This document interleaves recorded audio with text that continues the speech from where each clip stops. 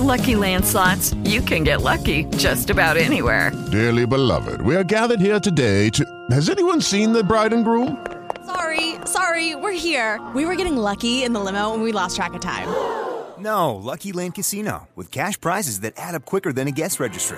In that case, I pronounce you lucky. Play for free at LuckyLandSlots.com. Daily bonuses are waiting. No purchase necessary. Void where prohibited by law. 18+. Terms and conditions apply. See website for details.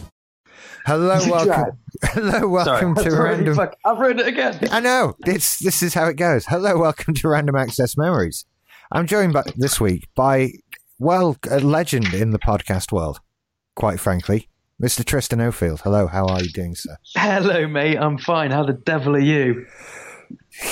Cracking on, you know. What, you mean getting old? Oh, or just getting on with things? Both.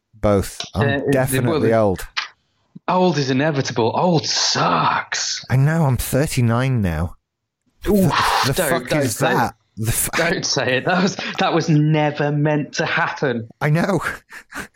Can we just put us back in the box, start again? Yeah. The really depressing thing is I was about 26 when we started podcasting. 25, 26. Just young, full of hope. Yeah. Life's beating that out of me now. But anyway. Yeah. So I see all these like young ones around me that I work with. It's like, life hasn't crushed you yet. Yeah, it will. It will. Anyway, happy thoughts. Happy thoughts. We're here to talk about computer games in the past. Yes. Which is always good. So we start off. How old are you? What year were you born and where did you grow up? I was born in 1981. I was born in Red Hill in Surrey, and I grew up all over the world. Okay. Because I'm an arsehole. I wasn't going to say it, but, you know. Yeah. So do you remember the first game you ever played? It was probably Digger. A game called Digger or Zaxxon on an old 086 that we had. Okay. Or a brand new 086 at the time, with a 5.25-inch floppy disks. Yes, they were fun. They were fun. It was also the computer was enormous. Like the hard drive itself was probably, or at least the unit, I don't know, was probably about the same size as one of those Betamax like tape recorders. Yeah. Like it was huge, took up the whole desk. And now imagine if you opened it up, there was probably only about 3 circuit boards inside it, and it was mainly space. So many of the things of the time were just space. And I think you and I both know this because we were probably had a habit of taking things apart. Yes, yeah. And lucky, in most cases, getting them back together as well. Yeah. Sometimes with a pile of unrecognizable pieces left over. Yeah, I mean, they weren't necessary anyway. Exactly. And so, yeah, everything was just so full of fucking space now. It's true. It's not like the iPhones now where you open it up and there's literally like they're a work of art. And there literally isn't a gap anywhere unless it's a few nanometers. I wouldn't fucking dare. Right, I just wouldn't dare. I have been brave enough to take the bottom off my MacBook Pro recently. That's about as far as I'll go with the Apple stuff now. That's no, not getting into that. There is a soldering iron in the house now, so I might in the future, but we'll see. So just sounds dangerous. I said so. And I thought that's why I hadn't been allowed one, but Alison bought one for herself. It's like, well, you know, I can use that. She's responsible. I think that's you're buying into the propaganda there, but no, I know you. Yeah, but you also know, don't forget, Alison's one of the few people in the world who once set their head on fire during a live podcast. So, and of course, you're doing kind of modeling stuff now, aren't you? Which means that you've got more dexterity. Well, actually, no. I got rid of all the modeling stuff. Okay. I only lasted. God, it's been months. a long time since we've talked. Yeah, I didn't last long with the modeling stuff. To be fair, it was frightfully dull. Do you know what did me in? I got like this enormous model of a Lufthansa 747, something like that. and it had 1,000 tiny little wheels, because those planes do. And it was like, right, sit and paint the outside black and the inside silver. Now repeat that 200 times and you've got the wheels. And I did the first one and I just thought, fuck this. And left it. That's it. And then they collected dust for a bit and then I gave them all to my dad. Well, you can't say that you didn't try. No, I can't. But I didn't try. So this 8086 thing, this early PC, that's very early PC stuff. Yeah, it wasn't. The only thing I can remember is it wasn't a BBC, because I remember taking when I then went back to the UK, my village, all the village schools or all the primary schools had BBC computers. Yeah. And of course they all had 5.25-inch drives as well. And that was the first time I learned about incompatibility, because I thought, oh, well, of course it fits, therefore I can play this game. And then was very disappointed to find that I couldn't. To be fair, most other things that do that are like that, though. Like VHS tapes worked in every VHS recorder. And true, so on. True. Toast went in every toaster. Exactly. Cassettes in every cassette player. Yeah, no, I'm with you. Yeah, so that was when I learnt about incompatibility, and then so therefore I could only ever play that game when we'd fly back to Africa. And I used to want to go back so that I could be in the beautiful country, but spend all of it inside playing on my computer. That was what we did. It's why we're all so pasty. It's true. It's true. Of all the people I've talked to on the show so far, not good skin on any of them, including me. Let's not talk about your skin. Yeah, we're all recluse and just in the dark with the curtains closed. It reflects on the screen. Got to have the curtains closed. It's true. So when did you sort of like proper get into gaming then? It depends how you define it. Like I was never allowed a console at home. So my parents bought into this whole thing of, oh, you've got to be able to work on it too. And I wasn't as smart as you and the other people who kind of got the Amstrads and things going like, oh, look, it's got a keyboard, really, when they were really buying it just so that they could play games. So I managed to get myself, my first console was an Atari 2600. Right. But I was about 10 or 11 when I got it. Like I bought it at a car boot sale for about $5 with a load of games. That's very late. Yeah, it is. No, that was when, everybody else had Master Systems and NESs, and I had an Atari 2600. Still, I hear people have some wonderful memories about those machines. I adored it. I absolutely adored it. I even I unwittingly came across E.T., the infamous sort of Atari. But and of course not knowing anything about it, but wanting to play it because look, there's E.T. on it, and I can literally remember plugging it in and lasting about 10 minutes and going, well, this is awful, and then taking it out and never playing it again. Yeah, there's a documentary on Netflix at the moment called something like "Easy to Pick Up, Difficult to Master," which is about the history of Atari. Okay, I've not seen that one. It's very interesting. I recommend it a lot. And they talk about, what was the Atari designed to do from a hardware perspective? And they're like, it was designed to move 5 pixels left and right. And we were always amazed that anybody really made it do anything. Jesus. Was pretty much what they said. So, E.T. is a bad game. It's famous as a bad game, but I don't think it's like really the worst game of all time. Oh, it really is. It really is absolutely diabolically bad. I think it depends how you define a bad game, because there are games that just don't work, and things like that they literally are unplayable. What's more famous for being shite than E.T.? There was no point to it. You just kind of fell down holes and couldn't get out again. It's what happens when you don't realize that games are an art form and you say to all your workforce, oh yeah, we need to have this out in like 6 weeks. Yeah. If you can name me a game that's worse. I'm going to be thinking about this now. Okay, well, we'll come back to it. I had after that, I had a Commodore 64, which again was bought secondhand, but when did the Game Boy come into existence? Let me double. Was that like 89? I want to say 88 actually. But Okay. I'm Wikipediaing it now. Cool. 18. Oh right, launched in Japan in 89. Oh, it's taking me to the fucking Nintendo page. No, I want. Hang on. No, that's taking me to Google. What are you doing? Google are ruining me.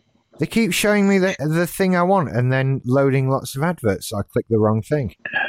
So I think like around that time of like 88, of 89, 90, yeah, I had the Game Boy, and that was kind of my thing of choice.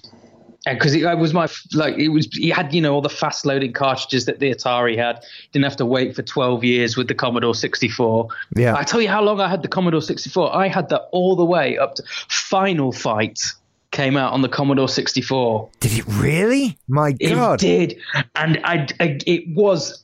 I swear to God, about half an hour, like to actually load the game, and the delay between like pressing a button and physically seeing the action happen on the console was unbelievable. It was so slow. Wow, I found there's footage of it on YouTube. Do you realize as well? You are.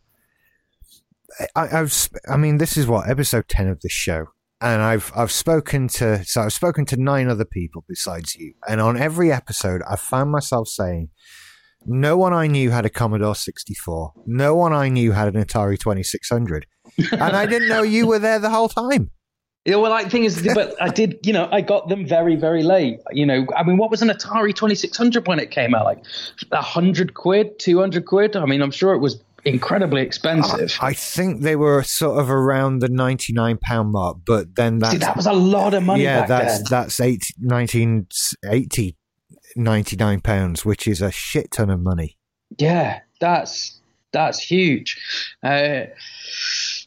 So I stayed with that all the way up to Final Fight. So that's when, I mean, by then the Mega Drive was out. We were into a couple of generations of games of the Super Nintendo by then. Yeah. So I was behind a lot of people in terms of the race. Well, I understand that there would have been probably frustration with that at the time, but it's kind of gone away now with being behind things. I think this is probably the retro gaming thing coming back in as well now. I realize that I'm sort of consoling a young you for being behind the times at the time, which is silly. Well, it balanced out, but what was really funny is I never thought that I'd really had that many machines growing up, that weren't PCs, and I sat down to just write out a couple of notes before I started talking to you, and so the list started getting sort of a bit bigger. I was like, oh, this is a bit embarrassing now. This is way more than I ever thought. Oh God. Are we counting like PC boxes and stuff like that, or are we looking at consoles, or is it about the games? It's more about the games, but I mean individual PC boxes. Oh my God, I had a PS1 it's sort of like PC is a platform in itself, so it's that's more the thing there. Okay, but yeah, the Game Boy stuff as well that you had. Because I'm well into the portable gaming thing at the moment. How long did you have that for? I still have it. You still have it?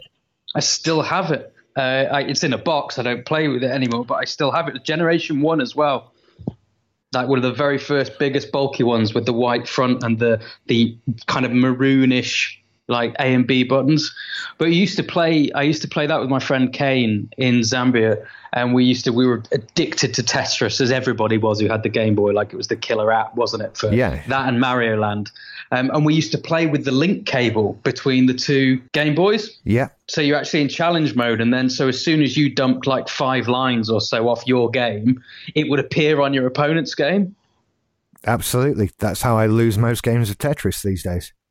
It was just so much fun. But the only downside was, you took 4 AA batteries, which for handhelds, I mean, compared to the Game Gear and the Atari Lynx and stuff, it had the best battery life. I think it worked out about 9p a minute. when you were playing. I Right. see statistics from Games Master.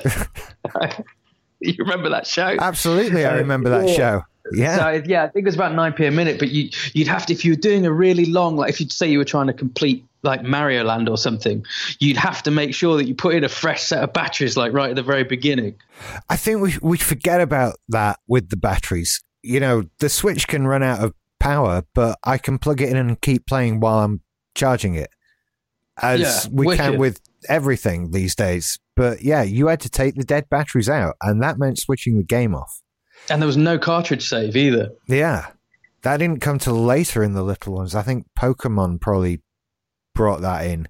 In fact, with the Game Boy, there wasn't even a battery level indicator. There was just a red light that said, you've got power. Yeah. And like slowly that would get dimmer and dimmer. And the monochrome screen would just get more and more transparent. You'd be like, there you go, no, as everything faded away. Normally, as you were just about to complete the game for the first time. I'd have bloody loved a Game Boy. And I'm saying that as someone who had a Game Gear. Oh, are you kidding me? See, some of us would have gone the other way around. Although their kind of killer app, apart from having Sonic, was Columns, wasn't it? Yeah. And I could never get the hang of Columns. Yeah, we played hours of Columns. Really, it just looked like the inferior Tetris. It was. In colour. Actually, it feels unfair to call it an inferior Tetris. It's a Tetris-style game. Mm-hmm. But it's still fairly addictive. I've got the Game Gear version of it on the Virtual Console on my 3DS, and it's a go-to thing for time killing. Nice. As is the Game Gear version of Sonic on there. But other than those two, the game library of the Game Gear was not brilliant. The Game Boy had a lot more to it and a lot more sort of popular culture around it and that sort of thing.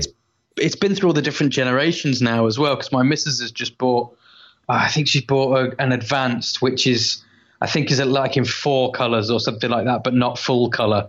I can't remember which particular model it is. Well, the Game Boy Advance was basically sort of a SNES with a bad screen on it. Okay. Slightly less powerful than an actual SNES, but yeah, I've actually been looking at those myself recently. Because like Comic-Con, and there's always like retro game booths as well, and the games are like $5 each and stuff. You just imagine back when you were a kid, if the games had been $5, like it still would have been expensive, but you'd been eating them.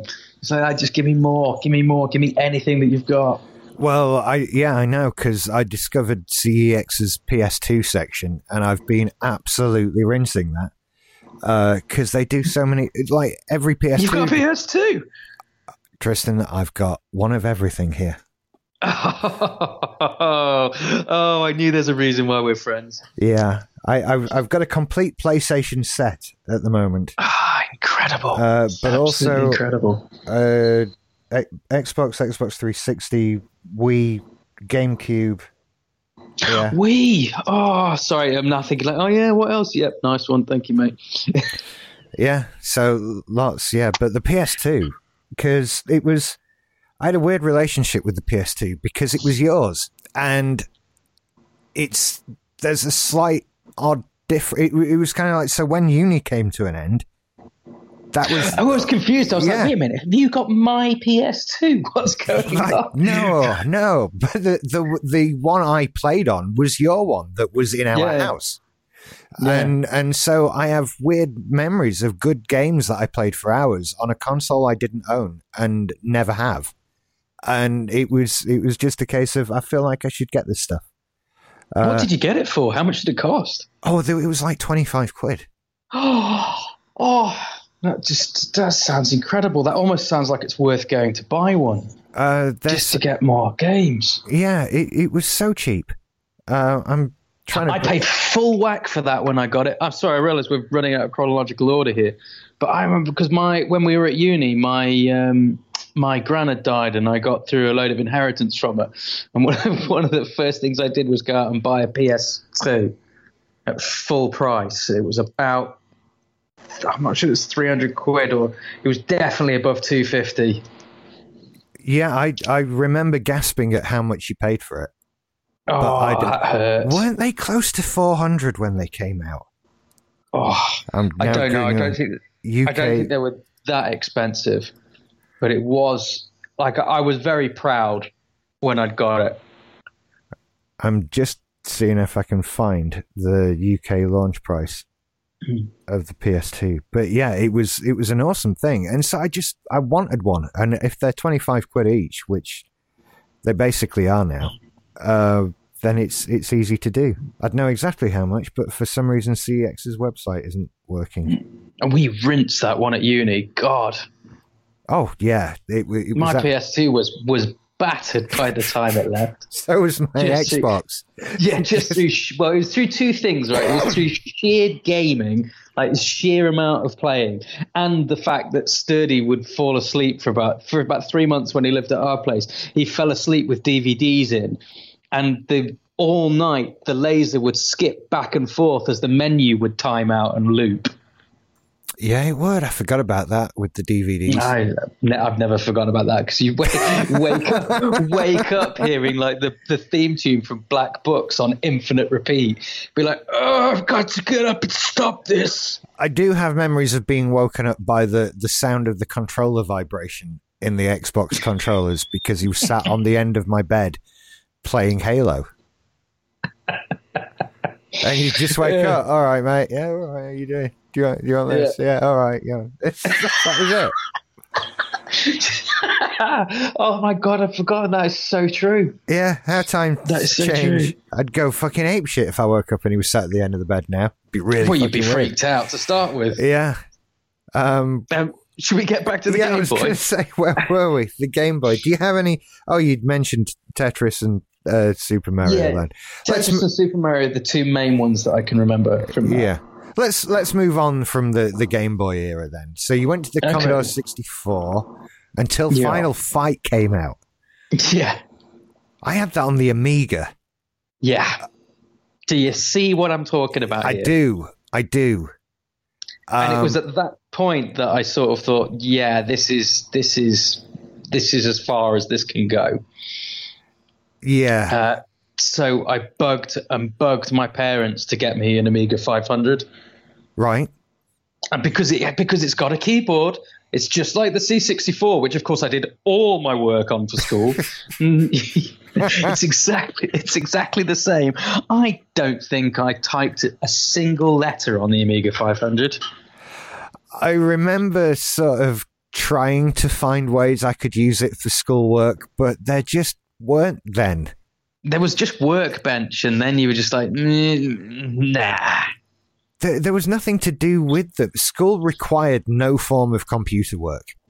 And you couldn't... That's very true. And there was no internet, so you couldn't use it for like research or anything like that. It was simply... Oh my God, do you mean there was a time when there was no internet? It's weird, isn't it? But yeah.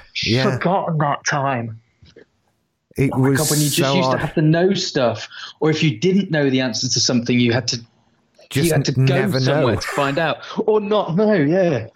I couldn't sleep. It was an archaic time. Yeah, it really was. What was I saying? What were some of your favourite games on the Amiga then? Because you had one as well, didn't you? You have an Amiga 600.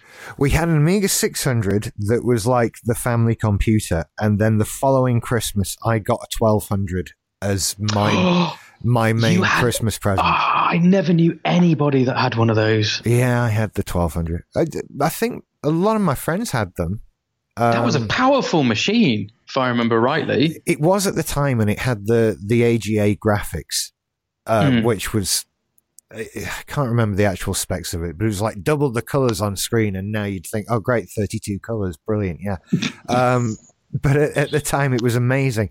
And I think we were playing things like UFO Enemy Unknown. I remember that one taking ages. But, as I said before, we had every game because piracy was just the only way. And we got through so many packs of blank discs and shit like that. Yeah, I can't remember legitimately buying a game for the Amiga, like, ever. I know we did. I know we had some, but they were a percent of the game library that we had.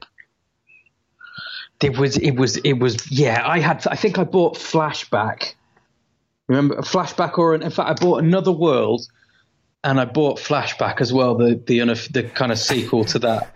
Another World was a huge game when I got the Amiga because it had that animated intro sequence, which was wicked, and it had the digital. It was always the yeah, when he's drinking. Yeah, I've still got the game. I bought it. It got re-released for a 25th anniversary edition for the iPhone. Oh yeah, I remember. So I got it, played it, and it's still awesome. Well, that's my thing. I would watch the intro sequence, and then you move right into the first room where those little worm things jump up and kill you, and I'd just be killed. And I never got past that. You just had to swim up. There were so many things that seem obvious now, but at the time, it was weird, and no one really. It was everyone had it, and everyone thought the intro sequence was cool, but I didn't know anyone who really spent much time playing it. The intro that's because it was the intro sequence. But once you got past it, it was it was another world. It was. No, there were some great puzzles in it. The animation was wicked. It had a good story to it as well.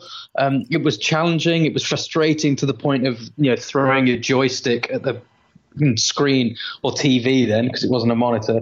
Remember that? I thought that I had to plug my Amiga into my television. See, that was the key to me getting a TV in my bedroom. Of course, I got it in via the Amiga. That was very kind of. In fact, actually, now thinking about it, I think I did the same. Because TVs weren't cheap either. No, in fact, tiny. Nothing when we grew up was cheap. It really wasn't. Well, because it was all new. But do you know? I've done a quick Google, like top 10 Amiga 1200 games. Go on then. Oh, tell me. And well, this is the thing. None of these, apart from Worms. So okay. Oh yeah, that's on my list. But Worms is brilliant. By the time Worms came out, did we have that on the Amiga? I feel like we'd moved to the PC by then. Mm-hmm. Because it had all that. Again, that was another game with cool animated cut sequences. Yeah. Oh yeah. But they're also listing like Fighting Spirit, Alien Breed 3D. It was okay. See, the original Alien Breed was brilliant. Okay, go on then. Simon the Sorcerer. I remember. I never played that, but I remember it existed. OneScape or OnEscape. Never heard of it. No. XP8. Don't remember that. Whatever that is. Never heard of it. Star Trek 25th anniversary version. You see, yeah, these are all sort of. I had that on the PC. So did I. I think. There was this awkward period. I mean, much like trying to put Final Fight on the Commodore 64, towards the end of the Amiga, when it just couldn't keep up with what PCs were doing. It was just the loading. That's all. Because I had at the same time as I had the Amiga for like a house computer, we had a PC like a 286, which was running Windows 3.11. Yeah. And I had Wing Commander on there, the original Wing Commander, which is a flight sim that I've always adored. And I had it on the Amiga 500 as well. I bought it on the Amiga 500 later because my PC, we had a black and white monitor. So I'd never seen, like I had Wolfenstein, I had like the original Wolfenstein, Wing Commander. I think it could play Doom if you shrunk the screen down.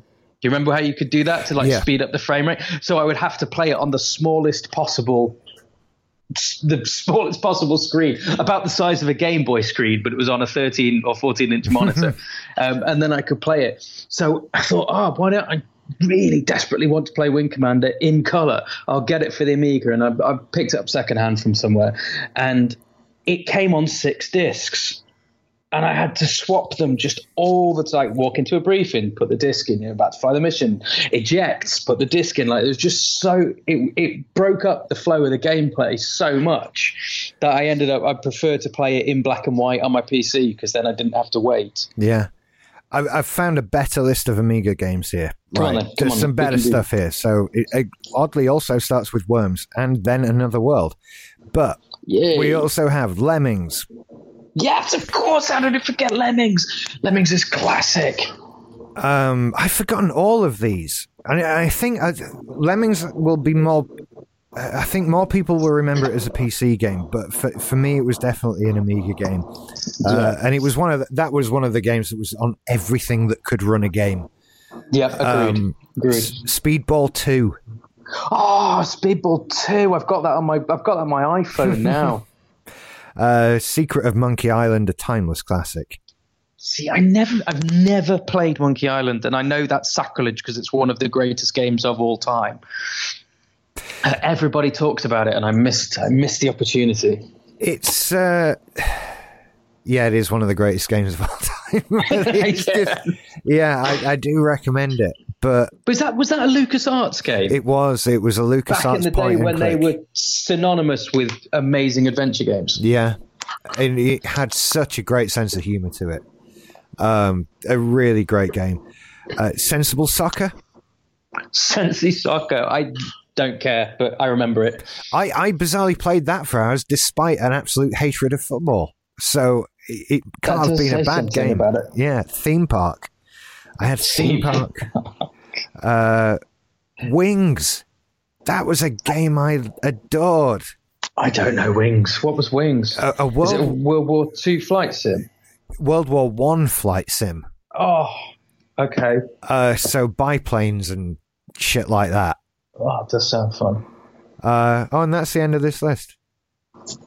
Hang on, it said top 10. Yeah, I misread it. Yeah, so there are 10 Amiga games. Okay, because I mean, there was also a crossover with games like games that were on the Sega platform as well. So you could play Golden Axe, you could play Altered Beast 2. Yeah. What else was there? I've got Narc. Narc was the first of a bunch of controversial games to come from Midway. Sega, I think, did a good job of sort of getting their stuff on other platforms, but only the stuff they should put on other platforms. So you could get those Sega games for the Amiga and the PC, whatever, but not Sonic. Oh, no, they kept Sonic was, if you want Sonic, you come to us. And I'd be interested if Nintendo started exploring that idea. Like, maybe here's Splatoon 2 on the PC, but yeah, if you want Mario, you're coming to the Switch for that. I give helpful hints to Nintendo, who need my help all the time. Of course they do. Otherwise, they're just going to flatline. They don't know the half of it. They need me. So, okay. Now, that was Amiga. Do you go from there to sort of PC? From there, I mean, I had a PC, but from there, like console-wise, we're talking PS1. Right. Now, okay. Right, so PS1 for me, I didn't like at the time. In fact, I didn't mean to cut you off. I didn't buy the PS1 now. Think about it again on the theme of being late. I didn't buy the PS1 till we were at uni together. Do you remember one year I turned up with it? We were at Westfield. So I would have been playing on people because it was quite a portable console. Yeah. So people would have been bringing that round. So in terms of chronology, after the Amiga 500, I wouldn't have owned a console then until the PS2 that I bought when we were at uni together, because I bought the PS2 first and then I bought the PS1 after it.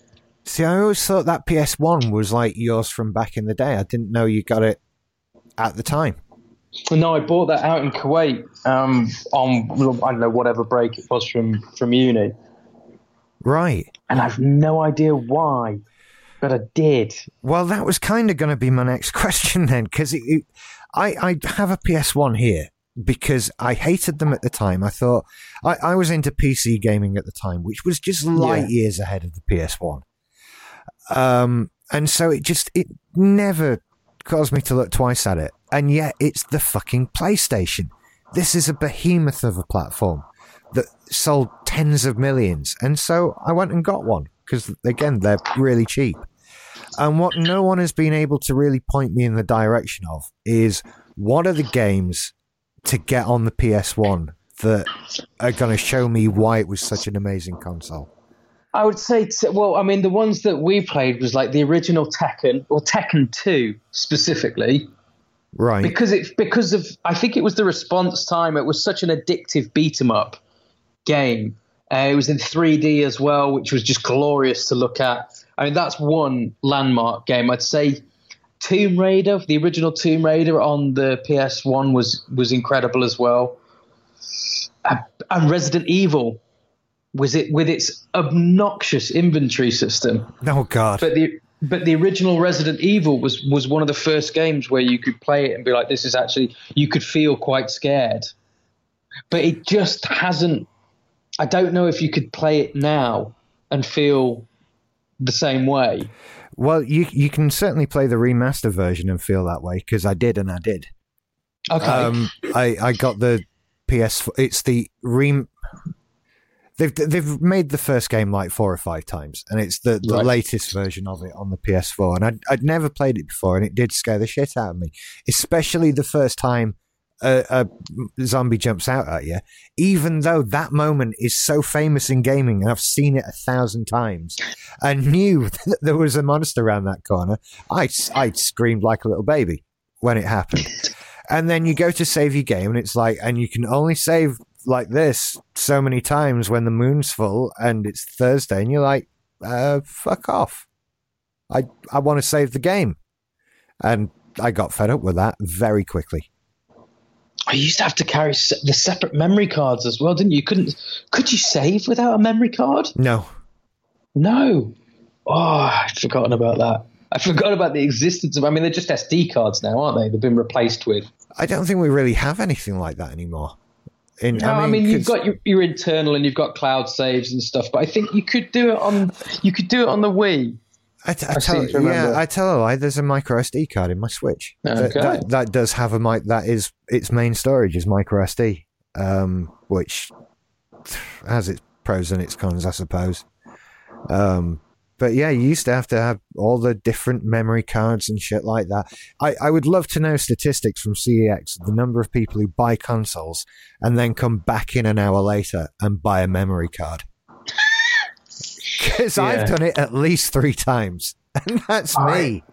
It was going to a mate's house and like remembering to take the game with you, but forgetting to take your memory card and be like, shit, you didn't have any of your saved games at all. And you have to start from the beginning. And then I was reminded of the fun of corrupted memory cards. I've never had this. Was this a thing? It was a thing.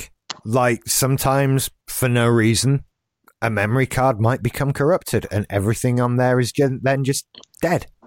Oh, that sounds like AIDS. Yeah. And it happened to me a couple of months ago with one of mine. Did a little bit of reading up on it, and what I found out was if you can just reformat the memory card, they're actually fine. But in a software update, Sony removed the functionality to format memory cards from all of the PlayStations. So if it happens, you just have to throw it away and get a new one. There's nothing you can do. Jesus. But that's memory cards for you. There's a reason we got away from them, I think. Oh, and they must have been expensive to manufacture as well. Oh, yeah. They weren't cheap. They weren't cheap at all. I imagine the plastic casing was probably more expensive than the chip. And there's an alarming amount of space in them as well, believe it or not. Yeah, I'm thinking specifically of the PS1 memory cards now, where they were a chunk, weren't they? I mean, easily the size of, about half the size of an iPod Nano. Something like that, yeah. And thicker, twice as thick. Much thicker. Apple wouldn't make a phone that was as thick as a PlayStation 1 memory card. No, jeez. But yeah, they're terrible, terrible things. And that persisted all the way up to sort of... It wasn't until the Xbox 360 PS3 era that I think we truly got rid of those. Because I had one for my original Xbox, even though that had its own hard drive inside. But that was something like a 6 gig hard drive, which is well, might as well not exist now. That that 286 I was telling you about earlier, the one I played Wing Commander on, that had a 48 megabyte hard drive. It's just funny, isn't it? It really is. 48 meg. I've got like MP3s that are bigger than that. I think I've got still images that are bigger than that. Bizarre how things change. So PS2 games then, really. That's okay. So PS2, what did we have? Because we had a lot. We started with Oni, I think, which was one of its flagship kind of games. And it was I just remember being bored by it, and we didn't play it that much. Bouncer. We played Bouncer. And a lot of people liked that, but I was quite into it. I don't remember Bouncer. Exactly. I think the one you're waiting for me to say, though, is Time Splitters, aren't you? That certainly was a game that we spent more than a few hours in front of. To say, I'd kind of forgotten about it, to be honest with you. I was waiting for you to say GTA and Tony Hawk's. Oh, of course, GTA, because I was thinking, like, I can only think of one PS2 game, and lots of hours, because it had the music player and it was a DVD player as well. Just hours and hours of watching that cube spin around slowly. Oh God, it got some hammer, that machine. It must have just been on 24/7. Because we used it for DVDs, we used it to play games, we used it for playing music. Yeah, it was constantly on. GTA, so that would have been GTA 4. 3. Really? I've got that again. I've got that on my iPad. GTA 3. That when shit got real. When they suddenly went, here's third person view. Right, okay. Yeah. I don't think I owned that. I think somebody else bought, because then we were into this. You talk about this weird thing of playing consoles that you didn't own. Yeah. I had this weird thing of people buying of games I didn't own. Yeah. People buying games to play on my console. GTA 3 was mine. As was. See, I knew I hadn't paid for it. Yeah, and then I got Vice City as well. Fuck. Yeah, both in PS2 versions for your PS2. Very odd, but it's what we did. That is weird. So what else was there? Because all I remember is Time Splitters, and just think and us playing it for hours. In fact, when we weren't playing GTA 3, or when we weren't watching someone else play GTA 3, we were playing Time Splitters. That's all I can remember. Right. The other big one, I think, was Tony Hawk's 3. And again, I was never into that. That wasn't my game either. I think it was Craig's. Yeah, I think it was Wipeout. And Wipeout. Wipeout 2049. It's odd. I sort of remember different combinations of people associated with different games. So Wipeout, that was you and Craig. Yeah. Time Splitters was generally me and Tom and whoever else wandered into the room. That's because most of the time it wasn't even to play the game. It was just to sit down and watch the shittest person in the world play Time Splitters. Yeah. And that was Tom. It was. And then let's see. So Tony Hawk's was Craig, and that would be another one that would sort of invite over, weirdly, another 30 people to the house. Yeah, that would be Frank and a bunch of other people. Yeah, and I think that game did especially well because of its 2-minute timer. It's okay. Built in. You get 2 minutes. When that's up, give the controller to the guy next to you, and people would just sit there for days on end playing Tony Hawk's Pro Skater 3. Right. But again, I never really played it. It wasn't not one I got into. No, I couldn't do it. I couldn't do it at all. I really couldn't. I'm embarrassed to think. I'm embarrassed that I can't think of another PS2 game because I bought the console for a reason and loved it. And like I said, we both agree that it never stopped being punished by somebody. And just think, what the hell I ever played on it? I mean, Wipeout. Have you had Craig on the show? Not yet. No. So, I mean, I'm going to ruin the story now, which is that Craig I think he still owns a PS2, and he bought a copy of Wipeout 2049 because we never completed it. It just got to the point where it was just impossibly hard because, the ships were hovering as well, so that how they cornered was very difficult, and you could oversteer quite easily. And if you oversteered, your jet plane, whatever the hell it was, racer, would stop dead, and it would take ages to accelerate again. It was just one of those things where it was a difficult game. Yeah. So you'd look in awe if you were watching somebody playing it well.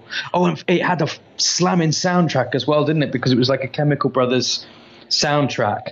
So it was the only game where you could hear like proper decent beat music. Yeah, it was quite like being in some sort of Ibiza bar as you played it. Yeah, I guess so. Like it was, you never heard that type of music represented in gaming. No. So anyway, Craig bought it, and he got to the point where he completed it. It had taken him weeks and weeks, of just sweat, tears, swearing, rage quitting, and everything, and eventually beat the game. And then discovered that you could actually buy upgrades for the ship. Oh my God. In fact, he'd continued with our saved game from uni.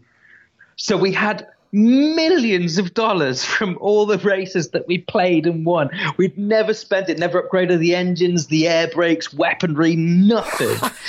But we had no idea that there was a shop where you could buy upgrades for the ship. No wonder we got trounced constantly. Do you know what? I can't laugh too hard because I sort of have done the exact same thing this week. Oh Lord! In playing Bayonetta, okay. I got so far, and just that was it. Nothing I could do. It suddenly I had it was like a small child playing a game instead of a grown man. It was embarrassing how awful I was at this game and how hard it was. And I just happened to watch some YouTube reviews of it. And you're like, hang on, she's using a different... You can buy weapons? And there are health upgrades. Oh, I see. And then, so yeah, I made it like halfway through the game before I realized, yeah, she can use bigger weapons and all that sort of thing.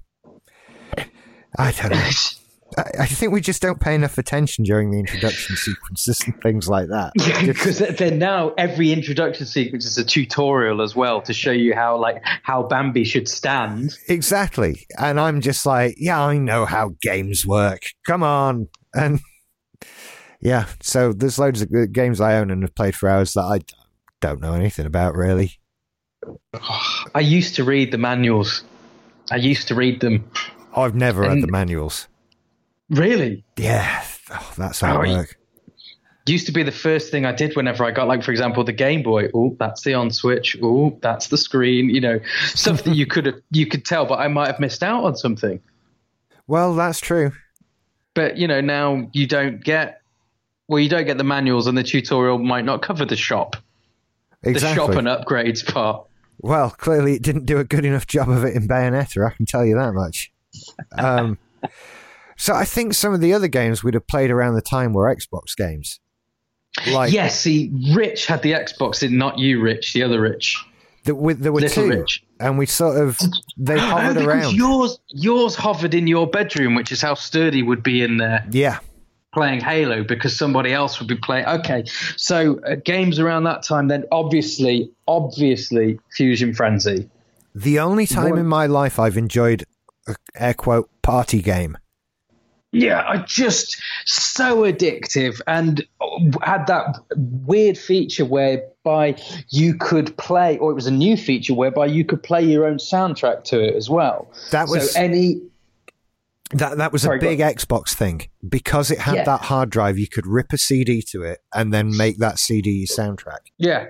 So if you wanted to change the soundtrack of a game, you could put on whatever it was that you'd recorded, which for us was Fabric Live 9 Jacques Leconte, which we played to death. In fact, I find it weird playing Fusion Frenzy without that soundtrack. And I've got it. I bought it every incarnation I can. I've bought myself a copy of it. Yeah, it is weird without that music. What's even weirder is that music ended up here. I don't know how I ended up with that, but it's in my CD drawer. That is weird. But there you go. Fusion Frenzy was a big game for the Xbox, and Halo was the other one, wasn't it? Halo was the other one, but I do think we got more mileage out of Fusion Frenzy because of that. 4 players, just you need 2 buttons to play this game, and everyone was battered anyway. So 2 buttons and perhaps left and right was all we could manage, and the competition aspect of it always helps. It did, and there was lots of shouting and swearing at each other as well. It was almost like the Mario Kart in terms of people like getting the players to interact with each other, albeit with a limited vocabulary. It reminded me a lot of something like Mario Kart. No, just a sheer frustration and rage. That has reminded me, Micro Machines. Micro Machines! Oh, Lord! That was it! That was it! Yeah. Oh, my God. Which console, though? Which console was that? That was a PS2 game, I think. Oh, Micro Machines! Because you had the multi-block for the 4 controllers. That was it. I feel like there's been a part of my brain, like an itch that I've not been able to scratch this whole time we've been talking. That's what it was. What a game! Yeah. What an addictive game! God, we spent some hours on that. I believe it was Micro Machines V4, from what the internet is telling me here. Because I got it on the iPhone, but it's riddled with micropayments. Oh, I downloaded. I saw they'd brought it out and downloaded it, and then never played it. Yeah, it's just so. Oh, it's like herpes. Yeah, I don't like the microtransaction shit. I don't do that. But yeah, Micro Machines. That was another one. Oh, I feel so good. I feel like I'm an inch taller. Yes. What a game. Just the incredible, so much thought that had gone into designing all the courses. And then that more than once we got battered, and you'd be resting, like your head resting on the kitchen table, looking at the mess that was on it. And some dickhead would go, normally Craig, to be fair, would go, so he'd like, oh mate, this is making a wicked Micro Machines course. And you're laughing because you know it's true. Absolutely. And then everyone starts looking at it that exact same way and planning out and all that. Oh. I remembered another one, SSX. SSX. Oh, yes, again. That was a good one just for showing off combos. It was a good one for people to watch. Yeah, you were good at that. I could never do it. And having bought them all again for my PS2, I still can't do it and have given up. That was another one, but that had its own soundtrack that was brilliant as well. Because now we're getting into game. There's a whole subculture of people who listen to game music, isn't there? Yeah. But you're now crossing with the PS1. We're crossing into the realms of starting to get. Well, you've got CD quality music, so we're getting. I'm trying to say we're starting to get music that's orchestral music composed for games as well. Well, it's more like, and I hesitate to use this phrase, but I hope people know what I mean when I say proper music. Yeah, okay. I get what you're saying. It wasn't a MIDI file being run and interpreted by the console. It wasn't somebody at the game company's interpretation of that popular track of music that we all knew. It was the actual track suddenly, because you could put that on a CD. And so, yeah, I know, obviously, whatever music is music, there's what's proper music and all that. I just mean, I think I've been clear. Yeah. This is. I had just had this where it said PS2. There was just a big question mark, and now I've got games scribbled all around it. Micro Machines. I now want to get. I want to get together just to play that. Is it as good as I remember it being? I bet it is. I think it actually is. Yeah, but only as a 4-player experience. And do you know what? I keep seeing these games that are not just multiplayer, but much more sort of party type games for 3-4 players. And it really makes me miss being a student. And you sort of realize, surely the only people playing these are students. Because no adults have this I'm like, I'll get 3 of my mates round and we'll all just play games all night. It's like, no, we're grown-ups now. Nothing fun happens. So it must all just be students. And it must be students and kids. Yeah, and it just makes me sad, and I try to ignore them now. I weep for these days. This is a really nostalgic. This talk's taking me places that I'd forgotten about. Me too. It's very good. It's very good. I'm just trying to remember some good Xbox stuff from the time. Dead or Alive. Not that it was good, but we played it because it had the booby bouncing. Exactly, but that was a PS2 game as well, DOA 2. And I'm actually gesturing with my hands. But I think it was actually better on the Xbox. They've made some great strides with boob physics in recent years, apparently. Have they? Yeah. It's something I no longer take a keen interest in. It's, well, I never, but yeah, I remember a couple of weeks ago on Gaming News, we did a story about what might even be the latest edition of Dead or Alive, and how the better, if you had one of the higher end graphics cards, it was going to do some better boob physics. And so you would get more boob bouncing if you had a better graphics card to play the game with. It's like, right. Guys, you know there's porn online, right? Just, if you want to see boobs, you can see actual boobs for free. So stop wanking over computer games. That's not right. No, it's not. Mind you, the same people were the ones that wanted to see Lara Croft naked and shit like that. It's like, they're not real women, guys. They're just drawings. Just drawings.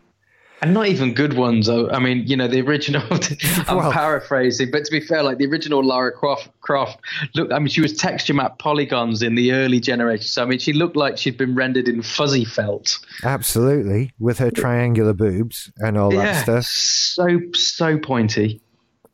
As we talk, I'm just trying to find a list of Xbox games, just in the hope that I'll be reminded of something. I think I got more mileage out of the Xbox after uni.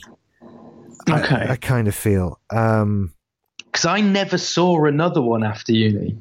That was it. That was the only time I've ever seen. I don't believe they sold it. I believe Microsoft made one console, sold it to us, and that was it. And then moved on to the 360. It wasn't long after that the 360 came out, to be honest. But do you remember? See, now Microsoft is a name synonymous with gaming. And before the Xbox, it wasn't at all. Do you remember there was so much doubt as to whether Microsoft could actually pull it off? Hell yeah. Yeah, absolutely. There was what do they think they're doing?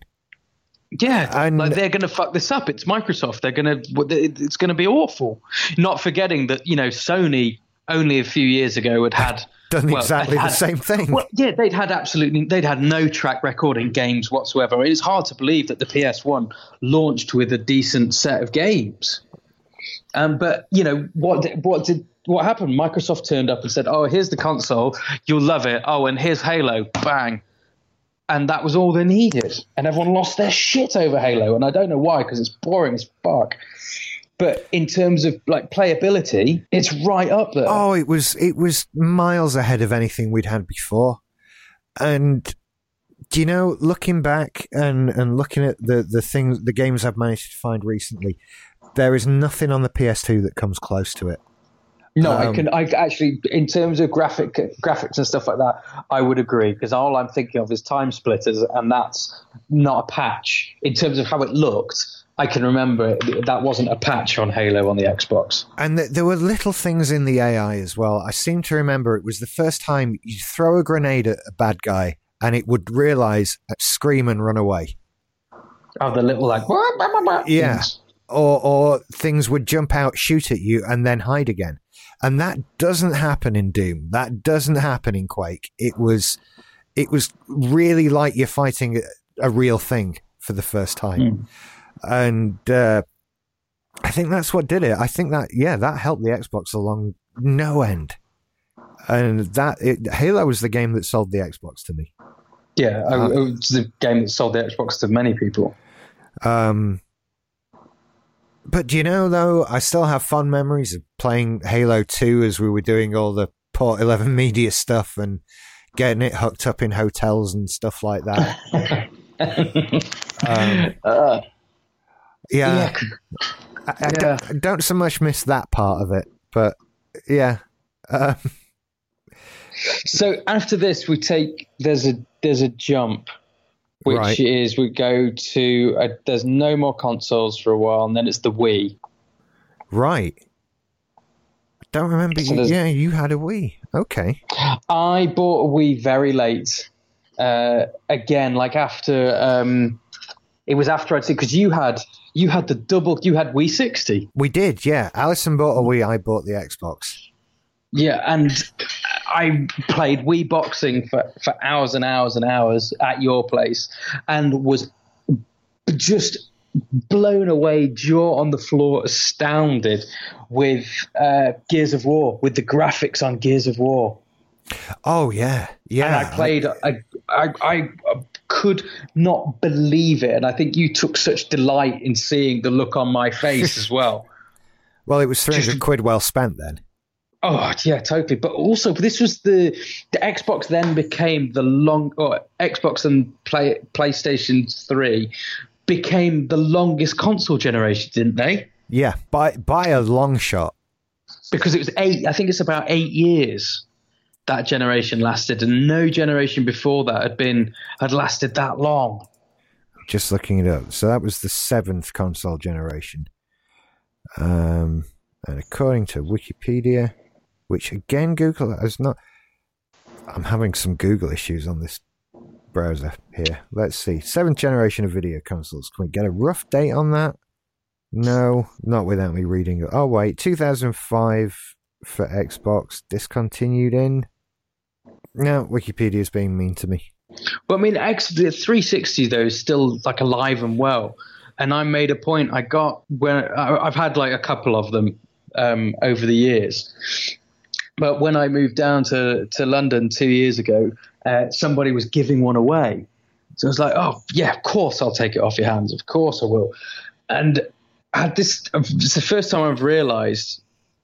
And I don't know why it's taken me so long to realize this, but games are kind of like the same as films and books in terms of a good game is still a good game. It doesn't matter whether you buy it when it first comes out. Oh, yeah. Or whether you pay. So I've had the joy of going into CEX and being able to pick up, just loads of Xbox games that I've really wanted for a $5 at a time. And playing the living shit out of them and finding that, because there's so many that I missed. There's so many. But, getting to play Gears of War again, Arkham Asylum is one of the greatest games ever, period, in the history of man. It is a very good game. But I loved that. That's probably the most immersive game I've ever played, I think, because free flow combat is basically just quick time events almost. Like you're just pressing the same button mashing once you get the rhythm. And it's still impossible to do. I can't get a combo over 40. It's one of those things that frustrates me as to why I can't be perfect at it. Exactly. Why you can't be perfect every time as well. Because I see videos of kids on YouTube who sound like their balls haven't dropped. And they're just like, oh yeah, here's how you do, the 80 combo. Watch. Just like, oh, you bastard. Yeah, and that has spread through other games, that feeling. I mean, is it Shadow of Mordor, the Lord of the Rings game that I played? I loved that. It's the same thing. It's the same combat. And you just wait, you hit the thing, and when it's going to hit you, it'll flash blue, so press the X button, and you're like, okay, I can do that. And then you don't do it. What the fuck is wrong with me? What? It said press I saw the thing, I went to press, and I didn't do it. Why am I a moron? What the hell is going on? So, yeah. It was good. It was a good game as well, Shadow of Mordor. I kind of gave up on it. It got a bit... Really? Yeah. I completed it. It's one I've come too late, and it just felt a bit grindy, but yeah, I can appreciate what's good about it. It's just it came to me sort of 2017-ish, so it was okay. Yeah. Then again, that's what I played it last year as well. Yeah, it was just up against some fierce competition last year for my time. But yeah, I've developed this attitude of PS4 games. Can't wait to play them in 10 years. Okay. You know, because there are lots, and I want them all, and I can't have them all because I'm not fucking Richard Branson.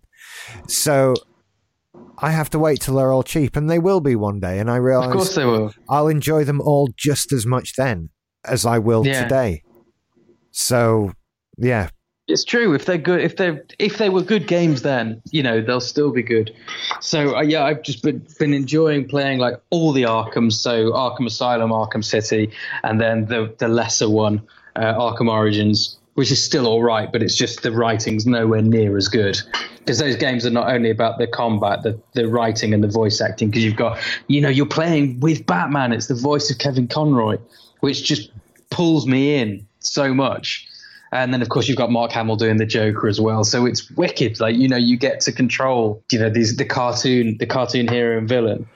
I would like to try the Batman VR game on the PS4. I'd be curious. Have you had a go at all on VR yet? Only the Star Wars Void. Right. I don't know if you know about this. It's an experience I think it's touring the country, which is the best VR I've ever experienced. But I've not tried any of the actual console stuff. I've never tried PlayStation VR. I've never tried Oculus Rift. Right. Me either. It's reached a point where it's intriguing to me. And so it should be. Yeah. Because it's only going to get better. But the thing that will make the huge difference is when you get like a little any direction treadmill. You know what I mean? You remember when you used to get like the Dance Dance Revolution mats and stuff, which I'm sure neither of us ever played, but we know they existed. You just want like a square meter on the floor that can move in any direction. And then that's it. That's pretty much full immersion. It really is, isn't it? Because then you can stop us walking into walls and hitting people in the face with controllers and shit like that. Because it screws my brain up. Like when I went to Void was clever because Void has, if you imagine you've got like a corridor layout in the game. Yeah. So it's got full texture map walls. It's a full 3D experience, right? Now imagine that you build a physical course of corridors that match the course in the game. Okay. Right, so it's not augmented reality. It's like full-blown VR, but when you walk forward, you are physically walking down a corridor that matches the corridor, the distance and width of the corridor in the game. So then when you lean out and touch a wall in the game, you physically feel the wall against your hand. Okay. And that was insane. And because it was Star Wars, of course, there's no handrails anywhere. Do you remember that joke of all I want is a handrail? Yeah. So like I had to walk across a gantry that I imagine was probably there. Okay. At this point, there isn't actually a gantry. You've got proper floor, but in the game, it's a gantry and it's probably about 0.5 meter wide, 2 meters long, and 1,000,000 feet up in the air. And we're getting shot at, and because we're walking, gantry off whatever platform we're on onto a waiting ship, and I've got Mish behind me going like, "What's wrong with you?" And I'm like, "I'm okay. just give me a second," and actually have to take a breath and go and put one foot in front of the other to walk across because my brain's going, "You're gonna die. You're gonna die. You're gonna die." It was just incredible, like no motion sickness, nothing like that. Because that's the barrier for a lot of people, isn't it? And I could see how that could make you feel extremely ill. But if you just get that little bit of floor that moves to stop us tripping over shit, think about the processor power that we have now that we didn't have the first time in the 90s when we tried to do it. I say we, it was nothing to do with us. Yeah. But you know what I mean? Like as a human, we as the human race. Of course. And so in a couple of years, well, I will keep an eye on it. I mean, things like this always come down to the game support, as Microsoft found out with the Kinect. And damn it, if they haven't actually brought out a lot of games that seem really cool. Like, I do want Starfleet Bridge Commander. And of course you do. The first fucking game they show me, here's you sat on the bridge of the Enterprise. Oh, you bastards. No, I need that. And then Fallout 4 VR version, Doom VR, which I can only assume actually gives you PTSD. And the Resident Evil game that just looks terrifying. And for hours of fun, look up YouTube videos of people playing these games. Or better yet, people's nans playing these games. Because it's just hilarious. So it's going to happen one day, I suppose, but not yet. Yeah, but it's definitely getting there. It's definitely getting there, isn't it? What else was fantastic on? I mean, there's 8 years of games on the 360. Like, just so many good games, and I can't think of a single one right now. Well, you get into sort of the larger franchises that are still around. So things like your Call of Duties came along. Of course. Assassin's Creed. Still playing. Yeah. There's quite a few Star Wars games, aren't there? But what was the one that actually had a story to it? Jedi Knight? Not Jedi. No, not Jedi. And I was thinking of Jedi Apprentice. They all start with Jedi something. I nearly said Dark Forces then. Dark Forces. Oh, dear.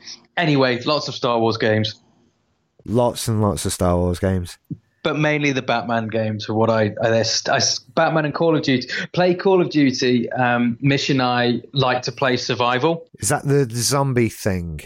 No, well, there's zombies on one of them, but I think on Call of Duty Infinite Weapons Maximum MacBook Pro 3, it's just like loads of different maps where you survive as long as you can. And we probably play that I don't know, 5. We'll have at least one game a night, I'd say. Wow. Normally, just to try and, because it's something we love playing together, and just to see if we can beat, like, we've got high scores on every level, and just to see if we can survive one more round. Alison and I have trouble playing together. Oh, we love it. We've got there's some great stuff out, but I mean, we're moving on to the Xbox One then, which is what I'm currently running the 360 and the Xbox One next to it. Which I got bought as a birthday present. So, awesome. But we've been finding, because Mish and I do play quite well together, and we enjoy co-op games. So we've been looking at, trying to play the best co-op games that are available. And one of them is Overcooked. Have you heard about this? We have Overcooked. Yeah. Right. There's nothing you can explain. Like, if you're trying to explain it to somebody else, there's no way you can explain it that makes it sound fun. It's like, well, basically you're cooking in a restaurant, and one of you prepares the meat, well, one of them prepares the onions, and you're like, yeah, fuck off. That sounds awful. Why would you play this game? Because it's so addictive. It really is good. If you set yourself, the requirement, in order for us to move on, we have to get 3 stars on a level. And then it becomes incredibly addictive. I think we set ourselves that standard and then just abandoned it the first time we didn't get 3 stars on a level. Fair enough. We tend to do better with competitive games, which spawn fewer arguments. But then you have the problem of, well, one of us always wins then, and the other is a sore loser. So they never go on much further. We've had one game of Mario Kart, and that sort of thing. It's just because we're both petty people and enjoy different types of games. She's much more Assassin's Creedy than me. That kind of thing. I tried to get her onto Shadow of Mordor, but sneaky and stabby. Yeah, whereas I'm not. I don't know what I'm into at the moment, to be honest. There's so many big things out there that I've been playing through. So, yeah, I don't even know what my best type of game is these days. So how do you find your Xbox One then? And once I've learned how to navigate the fucking menu system, good God, that made me feel old and angry. I adore it. I absolutely adore it. It's a great console. Managed to all my purchases. All my Xbox purchases from online are available. We use it for it's used as an entertainment center as well, like we did with the 360. Like we use it for Netflix and Amazon Prime. and YouTube as well, like anything that could benefit from a large screen. And it's just a great bit of hardware. Cool. And I had the same thing. Or the same feeling when I booted up the Xbox One for the first time as I did when I saw your 360 years ago, which is again just like, oh my God, like the step in graphics.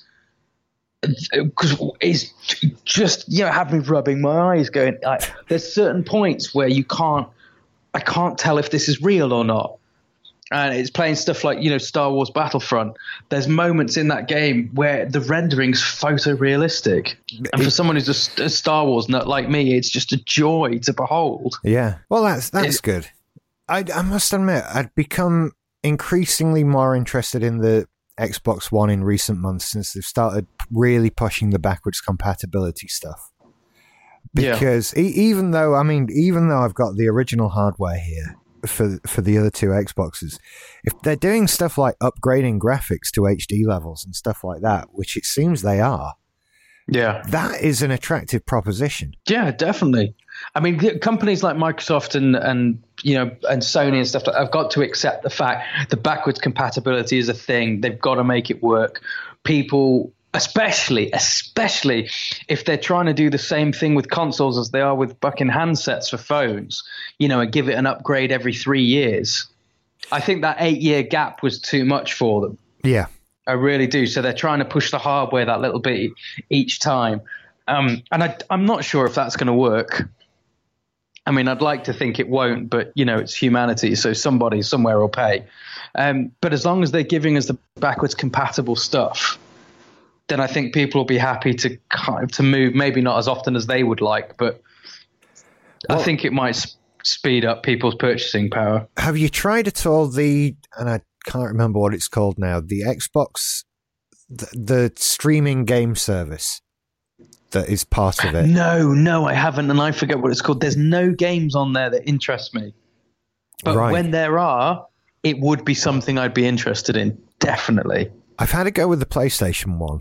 Because there's like a week's free trial. And it was, it's basically on live, which you'll remember was an early attempt at this. Yeah. And the technology is the same. And it really is good, but it all comes down to your internet connection. And while it worked pretty well for me, I was still aware that it was not running on that console. Because there's one for Mac now as well. NVIDIA have done one for people on the OS platform who want to game. But again, it's totally dependent on bandwidth. I'm actually signed up for the beta on the NVIDIA one. Oh, really? I don't have it yet. I'm on the list. Okay. I will occasionally get an email from them saying, hey, you're on the list. And I'm like, hey, I know I am. When are you going to bring it out? But... it's a way forward, and it's especially with things like backwards compatibility. It really helps things along. Yeah, because then they don't have to worry. They're not going to have to worry as much about hardware, are they, at all? Because it's rewriting the code to match the new hardware that's the issue. Well, so they've got they've got their own PS3 somewhere that's running that game, and it's being streamed to you over the internet. So yeah, because like for example, when with the Xbox One, when I open up Fusion Frenzy, it shuts down and reboots pretty much. It boots an emulator, a 360 emulator. Yeah. In order to play. So it's just going to avoid having to do any of that. And it's going to mean that their entire back catalogue will become available. And then, talk about the legacy that the consoles leave behind them and the amount of games. That's so attractive.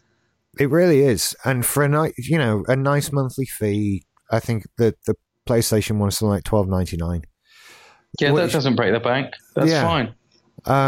It's it could be a way forward, but again, we need better infrastructure of internet because Sony have done all they can to make that as good an experience as possible. It boiled down to the ping time on my internet connection and that sort of thing. So. It's unfortunately it's not down to the gaming companies to make the experience any better right now, like that. No, it's It's always been down to BT or Virgin to actually start replacing copper wires with fibre. Yeah, I need my gigabit Ethernet internet, and then we'll be fine. That's all that's needed. I have to give a shout out to a game though, as just going back to working like in co-op. Have you heard or played Lovers in a Dangerous Space Time? I've heard of it, but I haven't played it. So this we've just finished, and this was the source of much shouting, mainly from me. There's a spaceship, which is very. It reminds me the way it flies of Jet Set Willy on the NES. It's just like it feels like the ship has a proper weight to it. Right. So whenever you try and move, you can feel it getting over its own inertia. Okay. Well, that's by the by. There's 5 stations that need to be manned. So this is how bad my maths is. 4. Hang on. I think there's 7 stations that need to be manned. There's 4 guns. There's the engines, the shields, and the special. Right. What's that? Is that 4, 5, 6? I think it's 7 stations, and only 2 of you. I see. And that's the game. So you're being attacked by you're being attacked by alien ships and stuff, and you have to run from one to the other. But if you're both on the guns, then nobody's on the engines and you're not moving. Or if if one of you's on the guns and one of you's on the engine, you might need to move the shield around to the other side of the ship. So it's really cool. You're just running frantically to try and survive. That sounds pretty cool, actually. It's fantastic. It's so much fun. So that's that's like 12 quid, which for a game now is nothing compared to, we're paying upwards of £70 for some of the new games, which is insane. And we've not even got onto the scandal that was, Battlefront 2. Well, I've just kind of stayed away from games like that. But it's increasingly more difficult to do that on the PS4 and the Xbox One. Well, the difficulty is now because we caught up, you actually have to, like, if I want to go back and get some 360 games, I'm not missing out on anything. I can just pick up a game and that's it. But now, because we've caught up, you're looking at it going, okay, I can't buy this game now. I have to wait 2 or 3 years, and then it'll be down to like a tenner. So you are physically missing out at that moment in time, and that's why it's harder now. Well, also the prevalence of them. There just seems to be, it's all about the fucking loot boxes and DLC and season passes and games as a service and all that shit. And I kind of just like buying a game and playing it. Yeah, the season. I think if I'm paying 70 quid for a fucking game, the game's finished. I'm taking it home. It works. There's no patches. That's it. And the season pass thing is annoying as hell. I haven't, DLCs. I think DLCs, it's a gift, quite frankly. Like if they want to give it to you, that's fine. If you want to pay for it, that's fine. But I don't expect it. Like, it's not something I have to have. Yeah, I think game publishers have been increasingly moving into the area of making things DLC that shouldn't be DLC. I mean, I was just about to say that. I mean, what is it? The new Metal Gear survival game, you're paying $10 for a second save slot in the game. Christ. It's shit like that, really. Mm-hmm.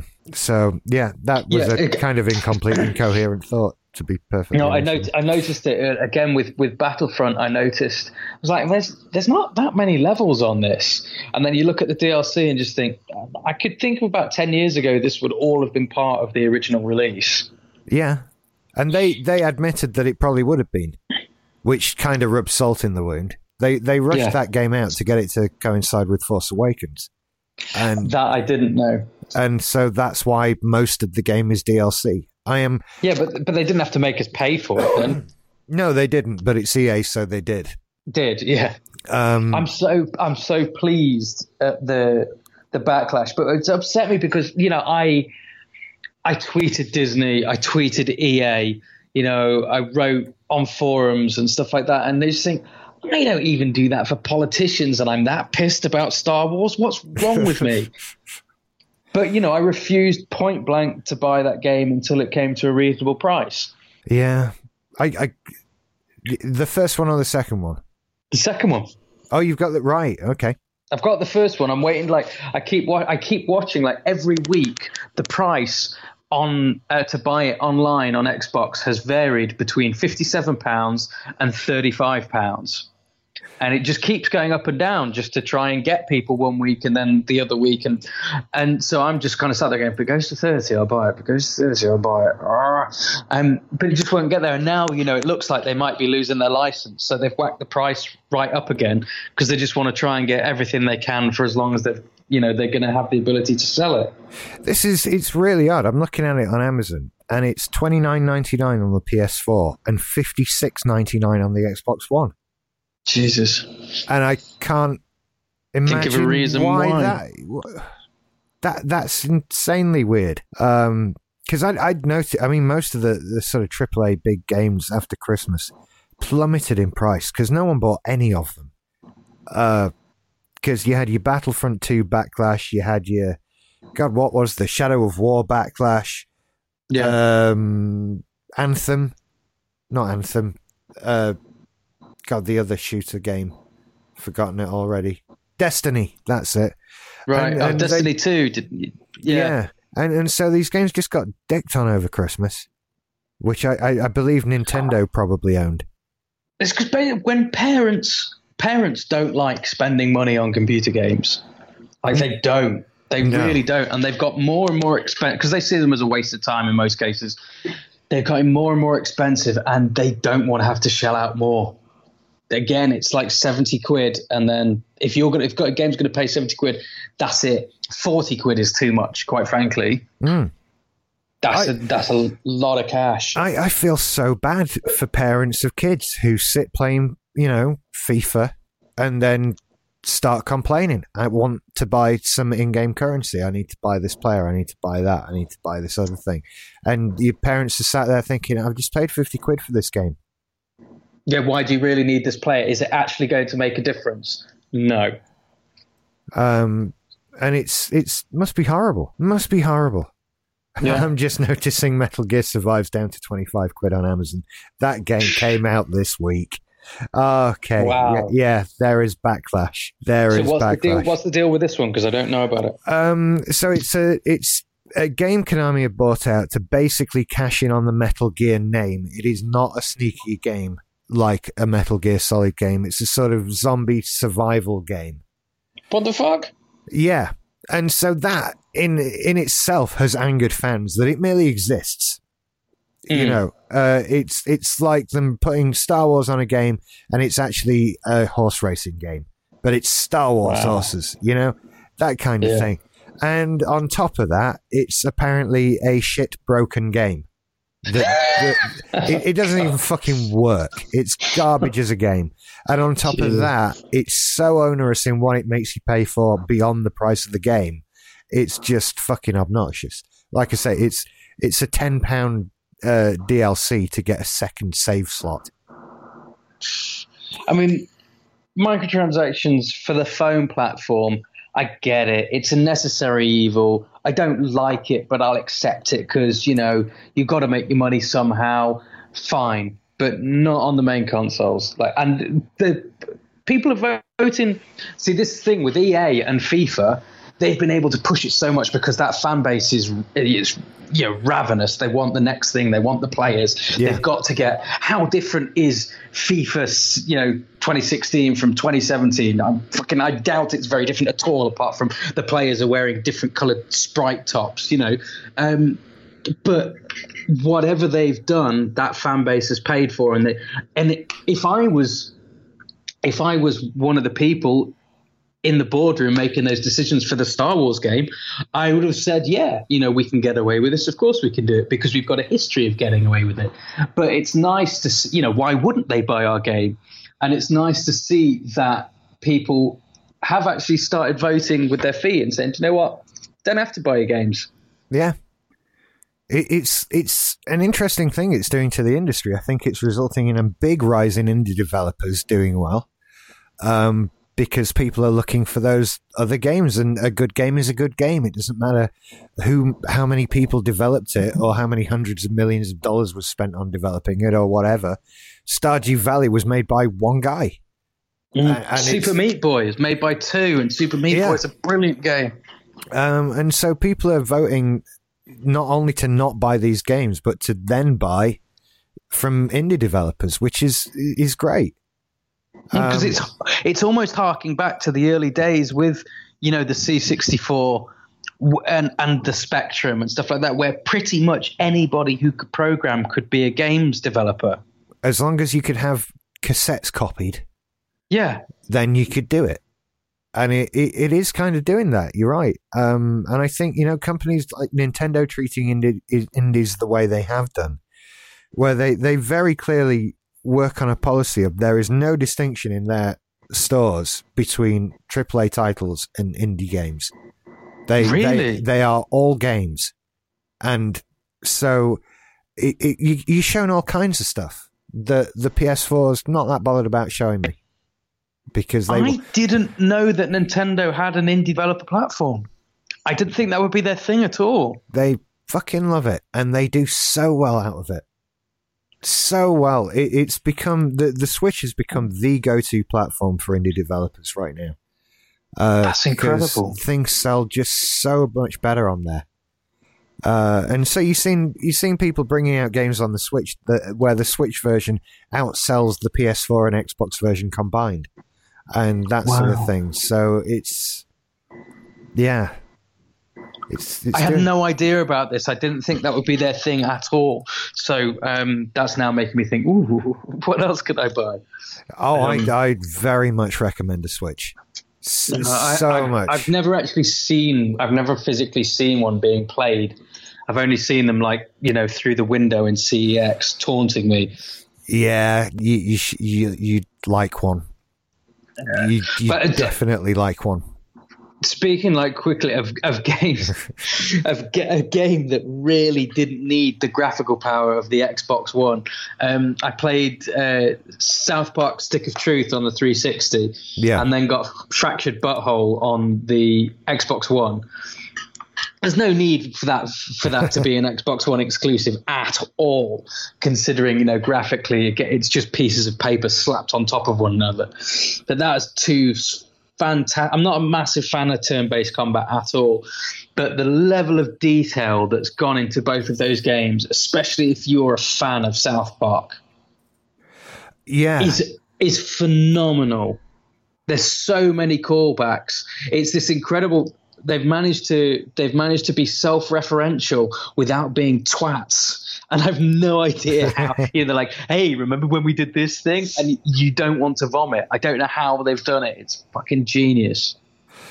I didn't get on with Stick of Truth so much, but I hear lots of good things about Fractured Butthole, and I appreciate the name very much, so I might check it out at some point. So clever. I found myself almost feeling like I was too old when I played Fractured Butthole, because the tutorial, the method of play between the two games is very different. And it took me, I had a false start with Fractured Butthole because I finished Stick of Truth. It was straight into Fractured, and I put it down for about 2 or 3 months because I found it too complicated. Right. But for some reason, suddenly it's just clicked, and now I can't see what the problem was. We're going to have to wrap things up, mate, because I actually have to pretend I've been at work and done things. Yeah, I was going to say it's time to wrap it up anyway, because I think we're pretty much at the end. But there you go. That has been a wonderful trip down memory lane. Or your memory lane that I've enjoyed. Thank you. That's been so much fun. And there's things we haven't touched on, but it doesn't matter because I can remember Mortal Kombat and Altered Beast, but I didn't remember Micro Machines. Well, and there you go. I think some people are maybe gonna have to do a second appearance at some point. So nothing. You can always come back one day. Oh, mate, it's been an absolute pleasure. It's been a pleasure. And I'm obviously now going to plug my new show as well. Absolutely. if you want to hear myself and my friend Chris Ball talk films, pop culture, and literally nothing else, you can find us on Simply Syndicated, and we're releasing every other Monday morning just to try and make that start of the week a little bit less shitty. Let us brighten your walk to work or your train ride to work. There it is, and the show's called What's in the Box. That would have helped, wouldn't it? It is. It would. I'd have mentioned that first, but I was just reading. I was just like fucking going through that, thinking, I am nailing this. It's like, oh yeah, whoops. Say the name of the show. That's it. The name. Yeah, that's it. What's in the Box? It's worth pointing out, I'm also currently re-releasing all of movies you should see and make it so we can be heard all over the place. You and I talking absolute drivel.